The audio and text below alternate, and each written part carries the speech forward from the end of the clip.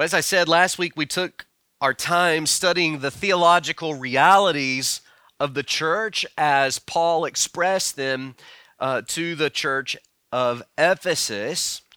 We were reminded that everything the church is and does is focused on the work of Jesus Christ, and that in the gospel, we are redeemed by the blood of Jesus, reconciled to God by his grace, and we are made members, eternal members, of Christ's new kingdom people. And Paul used three illustrations at the end of that passage, if you remember, to describe this new kingdom people, these gospel people, what we call the church. He said that we are citizens of God's kingdom, that we now all have the same passport. We are members of God's family, that we all have the same Father, and that we are living stones of God's temple.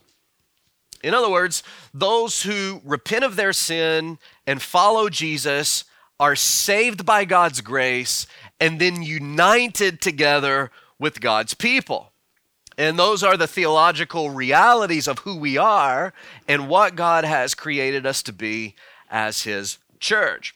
And today, we begin looking at how these theological realities shape the identity and practice of the local church, and of course, particularly how these realities should shape the identity and practice of Lakeside Bible Church. And I think Acts chapter 2 is the perfect place for us to do just that. The chapter begins, maybe if it's been a while since you've read it, the chapter begins with the unique pouring out of the Holy Spirit at Pentecost.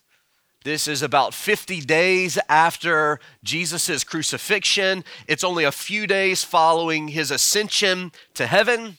And as you recall, perhaps in your readings of the Gospel of John, Jesus had promised his disciples that once he returned to his exalted place in heaven, he would send the Holy Spirit, the Comforter, the Helper, who would come and would indwell them and would empower them and would teach them and help them to recall all that Christ had taught them. And this day of Pentecost, as it's recorded in Acts 2, is that promised moment that Jesus had foretold. And as a part of this, the apostles who were in Jerusalem at the time were uniquely empowered by the Spirit to speak in languages that were unknown to them, but known to the various ethnic communities represented in Jerusalem at the time.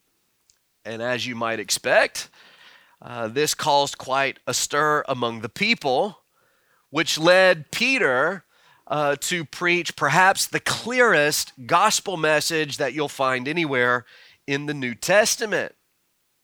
Peter's inspired sermon, Spirit-empowered sermon, resulted in 3,000 people being saved, or as Paul would have said to the Ephesians, 3,000 people who were then redeemed by the blood of Jesus. Now, our purpose this morning is to examine what took place after the conversion of these new Christians. So the Spirit comes, Peter preaches, the Lord pricks their hearts, he regenerates 3,000 souls, they trust Jesus by faith. Now what? That's what we want to focus on now. And it's interesting. They didn't simply continue their everyday lives with only a shift in their religious affiliation. That's not at all what took place in the lives of these people. Their lives were transformed. Immediately, they were united in fellowship with all the other new Christians that had come to faith in that moment. Now think about this. In that moment, ethnic people from outside of Israel have gathered in Jerusalem. They have heard the apostles preaching the gospel, speaking of Jesus in their own native tongue. Now they have been pricked in their hearts by the preaching of the gospel through Peter. And now all of a sudden, All of these people from different backgrounds and different cultures, Jews and Gentile alike, are now united in fellowship together in Jerusalem. It's amazing. Just like that, everything changes. Their lives are transformed totally. Fellowship's actually an important word in this text. We see it in verse 42. They were devoted themselves to the apostles' teaching and the fellowship. The Bible doesn't describe God's people in this way anywhere in the scriptures prior to Acts chapter 2. Not even the Gospels use this word for fellowship. It appears for the first time at this moment. And then the apostles regularly used it in reference to the church. And I want to tell you what the word is. You probably already know it. It is koinonia. Koinonia. And I want to give you a definition for it. It means fellowship, partnership, the close association between persons, emphasizing what is common between them. That's a definition that a Greek scholar, Bill Mounts, has given to us. Fellowship, partnership, the close association of persons, emphasizing what is common between them.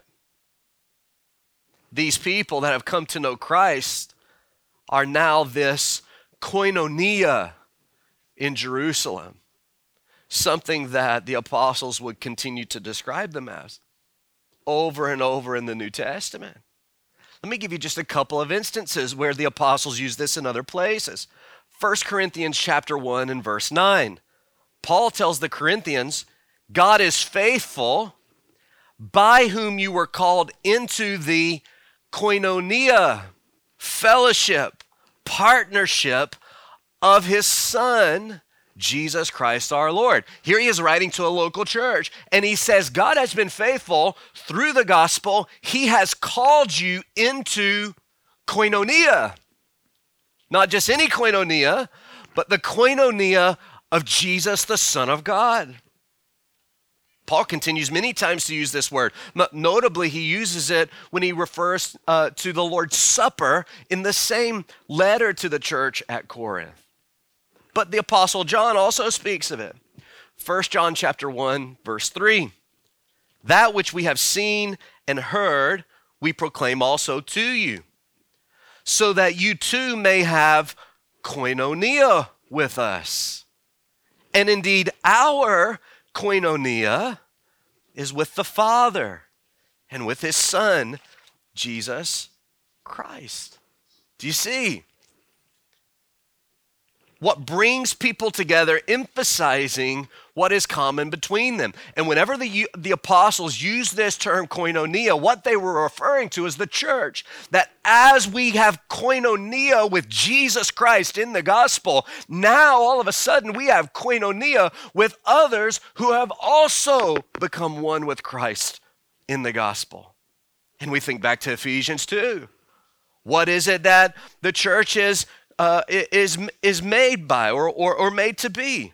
We are redeemed by the blood of Christ, then we are reconciled by the peace of Christ. Reconciled first to God, and in the process of being reconciled to God through Christ, we are reconciled to one another, so that Christ is making his kingdom people a koinonia. You see, this fellowship word, this koinonia, was not what the apostles used to describe a church potluck after the morning worship service. It wasn't merely meant as a term for gathering, as if we're going to go and have fellowship together after the service today. That's not how they used this. They employed the word to indicate a believer's reconciled state to God and to other Christians. And this is what we are. We are a partnership together that goes far deeper than a simple choice to worship with a particular group of people at a particular place on Sunday mornings. We, Lakeside Bible Church, have koinonia together in the same way that each of us who are believers have koinonia with God through Jesus Christ. Now, does that seem like a relationship that is to be treated casually and with a commitment that is based primarily on convenience? Of course not. But unfortunately, that's actually how many Christians think about their relationship with the local church. And what I want to get across today is this dynamic of the fellowship of believers, the koinonia of believers, that because of who we are in Christ, we have an identity and a relationship with one another that is meaningful and is deep and is unlike any other relationship that we will have in this life. And I want to point out the importance of it. But of course, before we can really talk about that fellowship, it would be necessary for us to talk about what it means or how one might become a part of this koinonia. We find that answer in verse 41. Let's read it together. So those who received his word were baptized, and there were added that day about 3,000 souls. So notice that this fellowship of believers, the entrance into it is expressed in verse 41 by believers' baptism. Now, it's not that the apostles were teaching that baptism was necessary for salvation or in some way contributes to our salvation. They repeatedly affirmed in the scriptures that salvation is by grace alone, through faith alone, in Christ alone, according to the scriptures alone, and to the glory of God alone. That's unmistakable in the scriptures, and it's undeniable in the scriptures. At no place do the apostles ever teach us, does the Bible ever teach us that our baptism is actually what makes us a believer. But it's also true that baptism was so closely related to a person's conversion in the early church that the apostles did sometimes use the terms interchangeably to refer to a person's conversion. And here we see that this represented in this baptism, as these people received the word of the gospel that Peter had preached, actually became the entrance into the kingdom. Not the baptism itself, but the faith that undergirded it, the conversion that was represented by it. So as Peter preached the gospel on the day of Pentecost, the Holy Spirit regenerated these people. They believed the gospel, and then they were baptized to publicly declare their repentance from sin and conversion to Jesus. And notice that only these regenerate, baptized believers were formally added to the fellowship. And there's an important truth in this for us. You can't be a part of a local church without first being a part of the church. Now, you can play the part of a church member.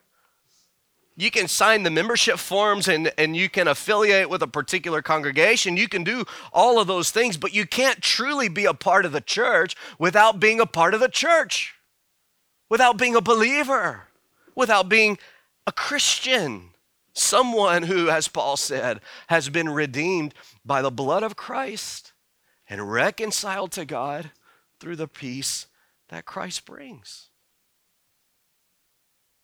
You cannot be a part of the fellowship of believers until you first know Christ. What do we see is true about the church, even the local church, in the way it was formally recognized in the scriptures?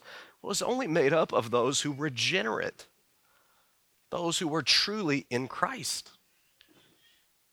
It wasn't only marked by regenerate partnership, it was marked by meaningful partnership. Belonging to the people of God, as we'll see in the remaining verses, is something that these Christians took very seriously.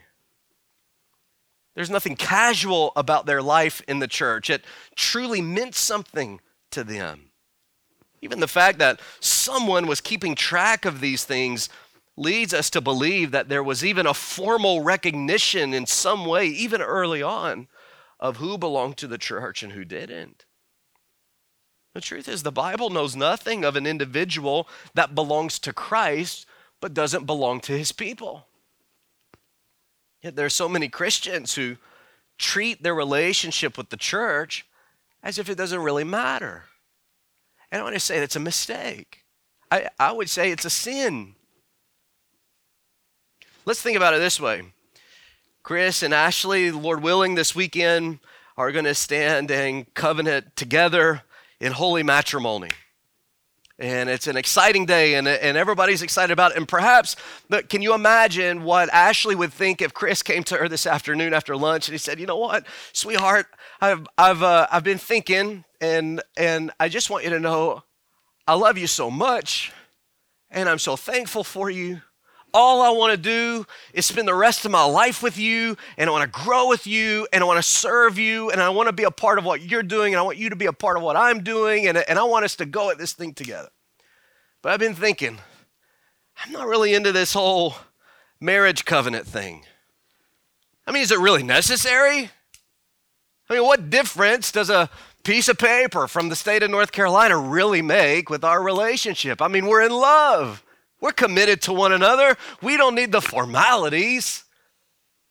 In fact, it might even actually cause some kind of hindrance in our relationship, and I don't want to ruin a good thing that we got going. So sweetheart, I know you've been planning the wedding and you're excited about this. I just don't think we need it. I think we just need to forget about that and move forward lest we mess things up. It's not really that big a deal. Of course, Ashley's going to say, what does it matter with you? Of course it's a big deal, right? And we would all say, yeah, no, Chris, you're out of your mind. Of course this is a big deal. This covenant means something. It means something as you make a covenant with God and you make a covenant with Ashley. In the process of this, it's important. There's a lot of people who actually view marriage that way. There's a lot of Christians who view the church that way. I don't mean to say that the covenant that you make with a local church is the same as a covenant that you make in marriage. It's not the same, but that doesn't mean that the formal partnership with a local church is insignificant. And there's so many people who they go through this life and they think, you know what, I love my church, and as far as I can tell at this point in my life, this is who I want to identify with, and this is who I want to serve the Lord with, and I want to grow with, but I don't think I want to make any kind of formal commitments to them. I don't want to make any kind of public membership statements or anything like that. Maybe that would mess up a good thing going. Maybe that would tie me in too close. I don't know. But what we see taking place here in the fellowship of believers in Jerusalem was that it was made up of regenerate people, but it was also meaningful to them. They took it seriously. And we see that continuing through the New Testament. Now that we're on the same page about meaningful, regenerate koinonia, let's see what marked the Christian church at its purest moment in history. What's abundantly clear in this passage is that God's people are a gathering people. Hence the reason I'm connecting this particular text to the value that we would call gathered worship. When God's people gather, what is it that they do? They worship, they encourage, they express affection as they build one another up in Christ. And when fulfilling God's desires, the local church displays the glory of God in such a way that its kingdom identity is unmistakable to the world around it. So the theological affirmations of Ephesians 2 are then intended by God to have practical applications in the ongoing life of the church. Now we're going to spend the next 4 weeks after today diving into the details of these things that we're going to just mention briefly. So if I hit on one of these things this morning and you think I think we should probably spend some more time on that, chances are we're going to spend more time on that, but there's no reason for us to do it today, okay? So just come back the next 4 Sundays and you'll get your feel, okay? But let's just briefly mention these 5 spirit-filled marks of the fellowship of believers, okay? Number 1, gathered worship. Gathered worship. Look at verse 42.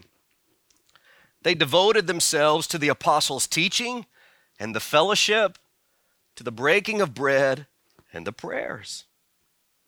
So verse 42 opens with a statement regarding the fledgling church's passion and commitment. If you have a New American Standard Bible with you today, you'll see a more literal translation represented where it could literally be translated, they continually devoted themselves. It's a present active participle. It's the idea that this wasn't just something that they did on this day of Pentecost, but this was something that was true of these Christians moving forward in an ongoing way in their Christian lives. The devotion of these new Christians was not a fire that quickly burned out. It was a continual devotion that marked the ongoing state of this fellowship in Jerusalem. And such is the mark of a truly regenerate congregation. The Holy Spirit indwells his people. He empowers Christians so that the fire of devotion for God and his people is enduring. And the things to which the Christians were continually devoted continues all the way through the end of verse 47. But here in verse 42, the section opens with their devotion to the formal worship of the congregation.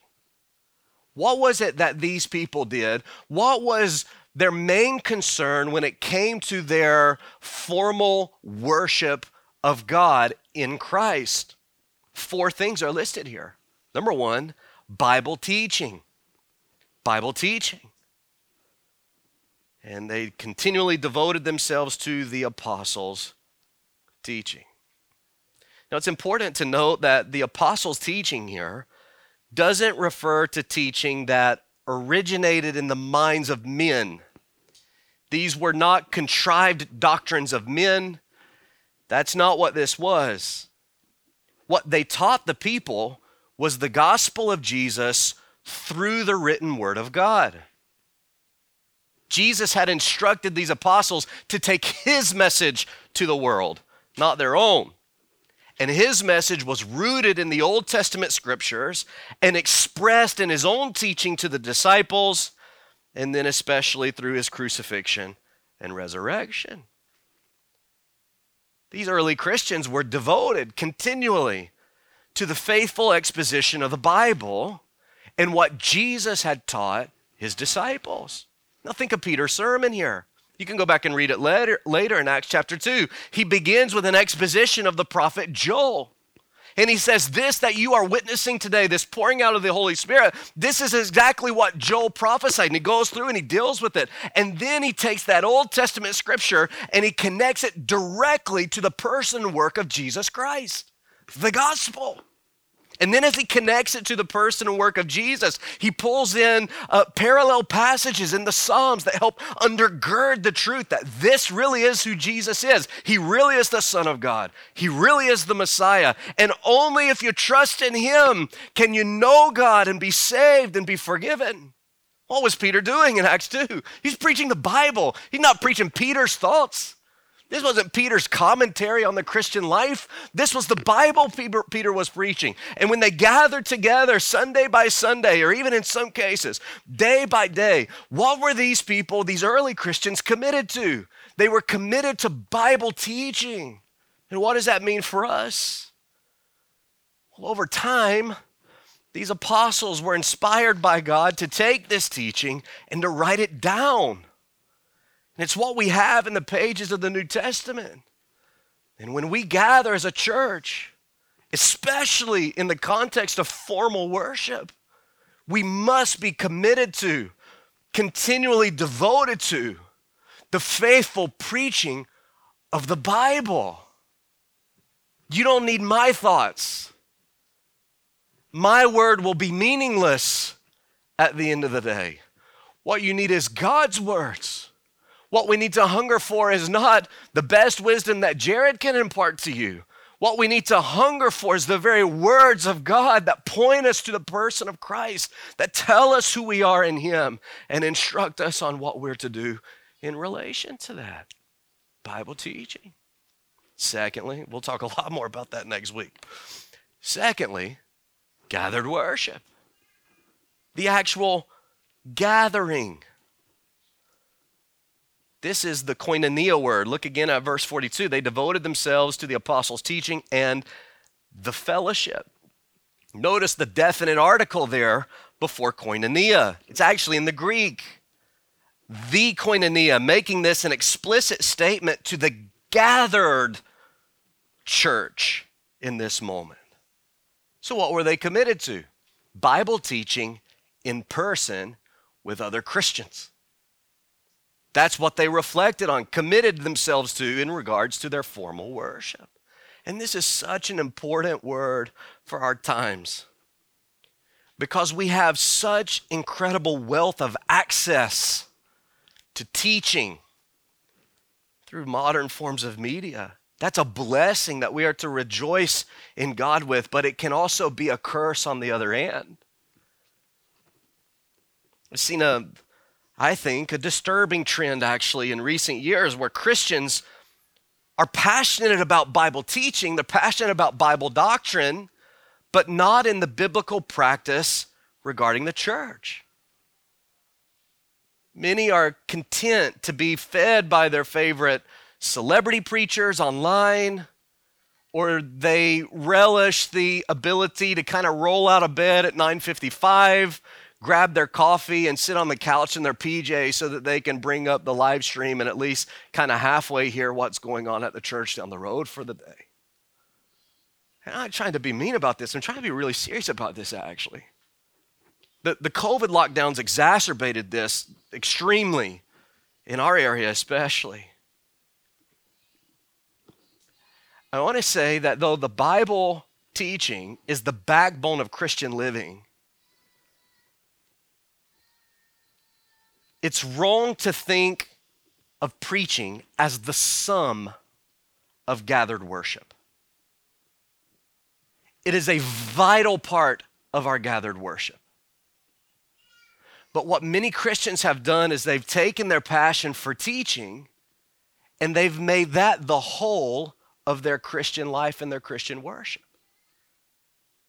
So that the actual gathering of God's people doesn't really matter to them, as long as they can hear the message and they can hear it from a faithful preacher that maybe have a style that they prefer and hit the things that they like. I think it was Dylan and I a few weeks ago, we were having coffee and we were talking about this dynamic in relation to, and I hear all the kids in there. I love hearing the kids in our church services. I really do. And I hear them in there enjoying their time together. And Dylan and I were talking about that dynamic of, sometimes it feels like, if I got to go in this side room, what's the whole point in coming? And what we came to the conclusion of and the point of that conversation is, well, if the only reason you gathered with God's people was just to hear me preach, then you'd be just as well to sit at home. But that's not the only reason we gather today. You're not here just to hear me. You're here to hear from the Lord. Of course, that's vital to what we're doing. But there's a magnificent part of being here, knowing that Dylan has made the effort to be here, knowing that he's going to end up having to go to that side room at some point. That does something for me. Something for me that I would not experience and be encouraged by if he didn't come. There is a significance to the gathered people, to the koinonia. There's a significance to being here with Noel and Raina where we get to hear about God's gospel work around the world. That's something that you cannot experience online in the same way. There is a uniqueness to the passionate praise and singing of God's people. There was a commitment from these new Christians to the gathered church, the corporate worship of the church. And I think it would be a sin for us to count our online preaching diets as a suitable replacement for gathered worship services with the church. We need to take that seriously. I think the early Christians did. Number 3 was the Lord's Supper. They devoted themselves to the apostles' teaching, the fellowship, and to the breaking of bread. Sandwiched between these two terms of formal worship, the breaking of bread here is certainly a reference to the ordinance of the Lord's Supper. Paul, in his first letter to the Corinthians, was the first time that we see the apostolic teaching of this, but we see here that Christians practiced it from the very beginning. Remember, Jesus instituted the Lord's Supper with his disciples, and he commanded them to regularly partake in it in remembrance of the gospel. And here we find that those disciples obeyed the Lord's command. In just a matter of days after Jesus has ascended back to heaven, here is the church faithfully, continually devoting themselves to the observance of the Lord's table. I think that's important. I love that we do it every month. Sometimes I wonder if we should actually be doing it more often than that. They were continually devoted to it. Number 4, the prayers. The prayers. Here again, the definite article is helpful to us. It indicates that there was a body of composed prayers utilized in the regular worship of the early church. These probably included the Psalms. No doubt it included the Psalms. We have other examples in the New Testament of doxologies and benedictions that were commonly used in the early church. Bottom line, in a corporate sense, God's people are a praying people. And corporate prayer was a vital part of the gathered worship of the early church. Now here's the question. How devoted are we to gathered worship? I know it's a foolish question this morning. On a day with low attendance in our church, you are here and you're always here. Even Shannon is here with a brand new baby boy. She's committed to the gathered worship of the church. So don't take this as a question that's saying, I don't think you are. I know you are. But it is helpful to be reminded of how important it is. Maybe another way to ask the question is, what does it take for us to miss the gathered worship? I'm not saying that there's never a reason to miss. I'm saying, what does it take, though? Our priorities in worship as a church match the priorities of the church in Acts chapter 2? That's an important question for us. Gathered worship. Number 2, Holy Spirit power. We're going to zoom through these last few, okay?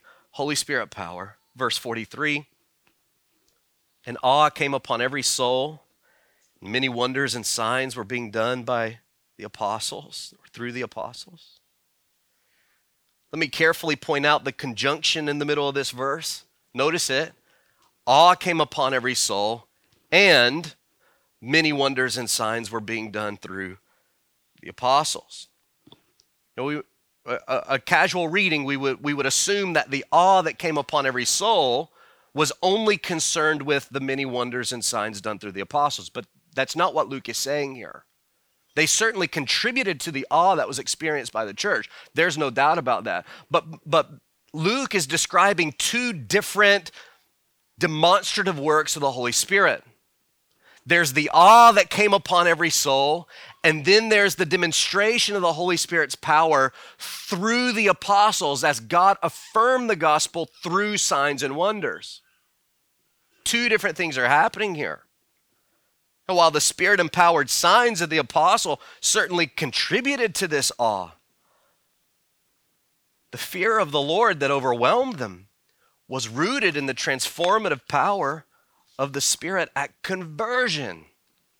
Now, this is an often forgotten mark of the fellowship of believers. That is the power of the Holy Spirit at work by producing people who fear God and love Jesus and obey the word. So remember, we're thinking about the koinonia of believers. If it starts with regenerate people, and we're not just calling everybody and anybody a Christian that just mentions the name of Jesus. We're talking about legitimately regenerate people as far as we can see.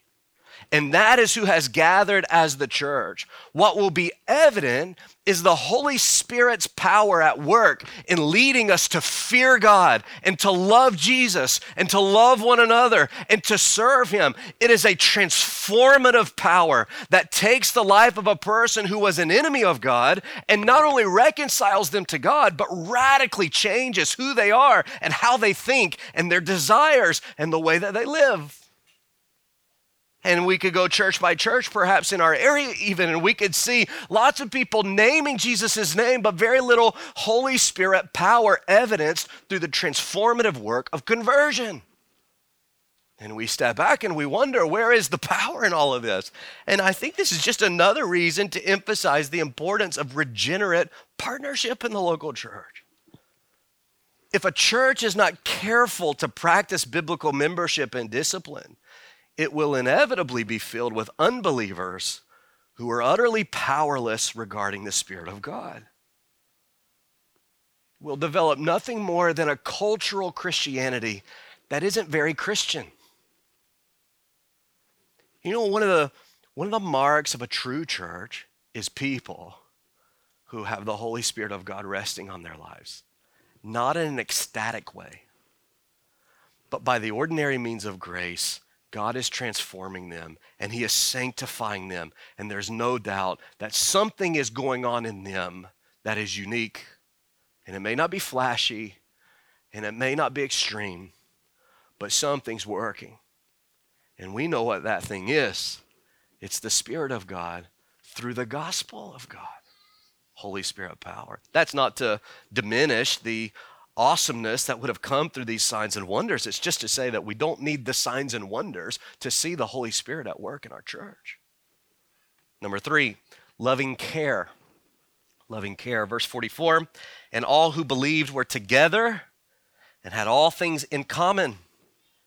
They were selling their possessions and belongings and distributing the proceeds to all as any had need. It's amazing how the transformative power of the Spirit will so radically destroy our sense of greed and selfishness, and in its place, put loving kindness. That's exactly what was happening in Jerusalem. These new Christians who, some of them at one point were enemies even of one another, are now sharing and having all things in common. All things in common here carries the sense of being willing to share the blessings and possessions that God has given you with those around you. It would be akin to having, Alice and Tom over to your house this week, and in the process of that, they walk in and you say, I want you to make yourself at home. Whatever you need, help yourself to it. What's mine is yours. Whatever you need while you're here. It's that kind of idea. They were together and they had all things in common. Not that they put this big pot in the middle of the church. They said, all right, everybody bring all your stuff. We're going to distribute it evenly. That's not what they were doing. They were saying, what's mine is yours and what's yours is mine. And whenever you have a need, you can help yourself to it. Because this isn't for me. This is a blessing of God and it's useful to us all. But then they took it even further. Serious financial crisis overwhelmed some of the people who belonged to this fellowship of believers. And instead of just saying, you know what, to the homeless man, I'm going to pray that God will provide you shelter. And instead of just saying to the hungry man, I'm going to pray that God will send you food, the Spirit-filled Christians sacrificed their own goods to help meet the needs of others. And you are so faithful at doing this. I love this about our church. That though we're just such a small church, you're always so willing to go above and beyond in your giving. And I know that's exactly how it's going to work out with this Christmas project. I know all of those things, but it's good to be reminded in this text. They routinely shed their excesses to meet the needs of those who were struggling. It wasn't government ordered. It wasn't church ordered. It was the free generosity of God's people caring for one another. A wonderful example of what we are to be for one another. And it was all based in love. They had experienced the loving kindness of Jesus, and they were showing that loving kindness then in whatever way they could to one another. Number 4, routine togetherness. Routine togetherness. Verse 46, and day by day, attending the temple together and breaking bread in their homes, they received their food with glad and generous hearts, praising God and having favor with all the people. So most Christians these days only view their koinonia through the lens of formal worship. That is the gatherings of the church on Sunday or perhaps in other events throughout the week. Not the early Christians. Their devotion to one another produced a togetherness that extended to every facet of their lives. They genuinely lived as new kingdom people. And we're going to deal with this in a lot more detail in a couple of weeks, but we can't miss the fact that these Christians routinely built one another up in Christ as often as they could. Day by day, we're told, they were together, and their interactions included worship, hospitality, praising God, spurring one another along in holiness. Say if our engagement with the local church is limited to Sunday worship and occasional events, we are surely going to be deficient regarding what God has called us to be as his people. It should be normal for us to host one another in our homes. It should be routine for us to go have coffee or lunch or breakfast together just for the purpose of being together and talking about what the Lord's doing in our lives and praying together and encouraging one another. That should be routine. That should be something that happens all the time in our lives, not just in what we do on Sundays. It's true discipleship. True discipleship is accomplished when Christians get serious about their responsibility to help one another faithfully follow Jesus. And of course, that happens on a Sunday. Of course, that happens at Lakeside Connect. But I'll tell you, the places that it's going to be most impactful is sitting at the coffee shop or sitting in one another's living rooms or going out to the golf course like I'm going to do on Wednesday with Terry, and I'm going to get embarrassed and he's going to encourage me through the process. That's a part of what we do. We're together, building one another up in Christ. Finally, instinctive evangelism. Instinctive evangelism. Again, we'll talk about this in a lot of detail later on, but look at verse 47. The Lord added to their number day by day those who were being saved. I don't think that it is a coincidence that Luke tacked this on at the very end of this series. And I'm being very deliberate by referring to this evangelism as instinctive, because faithful evangelism will be the natural overflow of a life that is wholly devoted to Christ.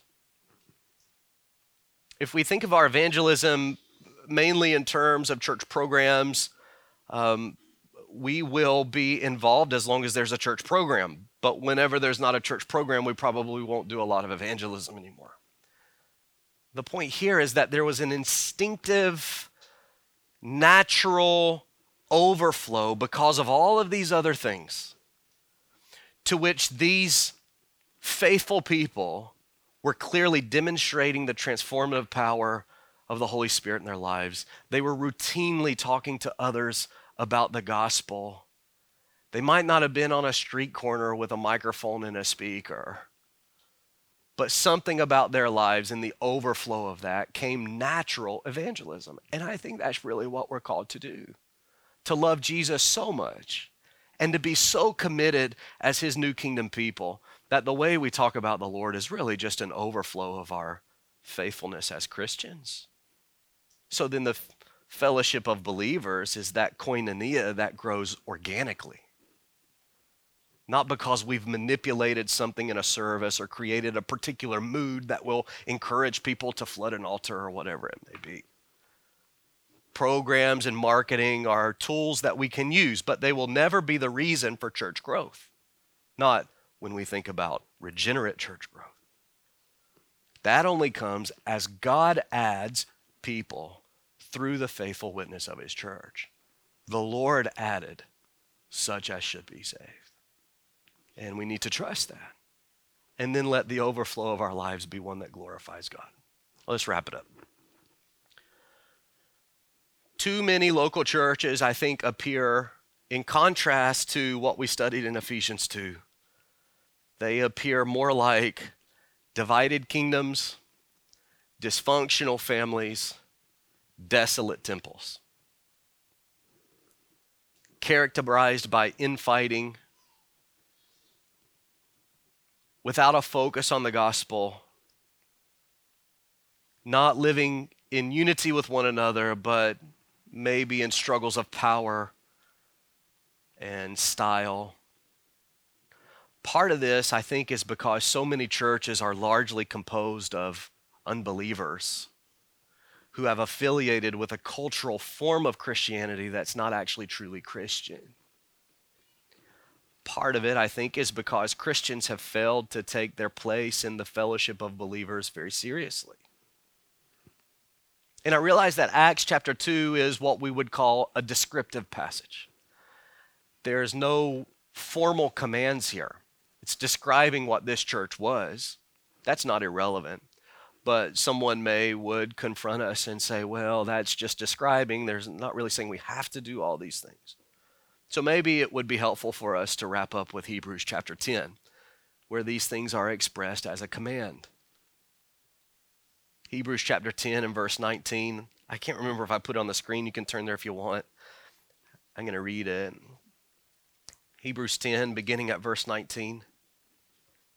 Therefore, brothers, since we have confidence to enter the holy places by the blood of Jesus, that's the redemption through the gospel, through the blood of Jesus, by a new and living way that he has opened for us through the curtain, that is through his flesh. And since we have a great high priest over the house of God, let us draw near with a true heart in full assurance of faith, with our hearts sprinkled clean from an evil conscience and our bodies washed with pure water. All of that's gospel focused. And then he says, let us hold fast the confession of our hope without wavering. For he who promised is faithful. In other words, be continually devoted to something. And that something being the gospel and the implications of it. And let us consider how to stir one another up to love and to good works, not neglecting to meet together, as is the habit of some, but encouraging one another, and all the more as you see the day drawing near. Do you see the explicitness in this? He says, here's what Jesus has done for us. He has united us with God. And undergirding this is the assumption that he's also united us together. And then he also assumes that there is a temptation that we will have to think a lot of Christ and actually very little of his people. And he says, so let's not do that. Let's seek to find ways to stir one another up. And how are we doing that? To love, good works, not neglecting the gathering, the formal gathering, but looking for more and more ways to do that as we see the day of judgment, the return of Christ coming near. In other words, what is described for us in Acts chapter 2 is clearly demonstrated as command throughout the rest of the New Testament. This is who we are in Christ. This is what he's called us to be. So let's be that.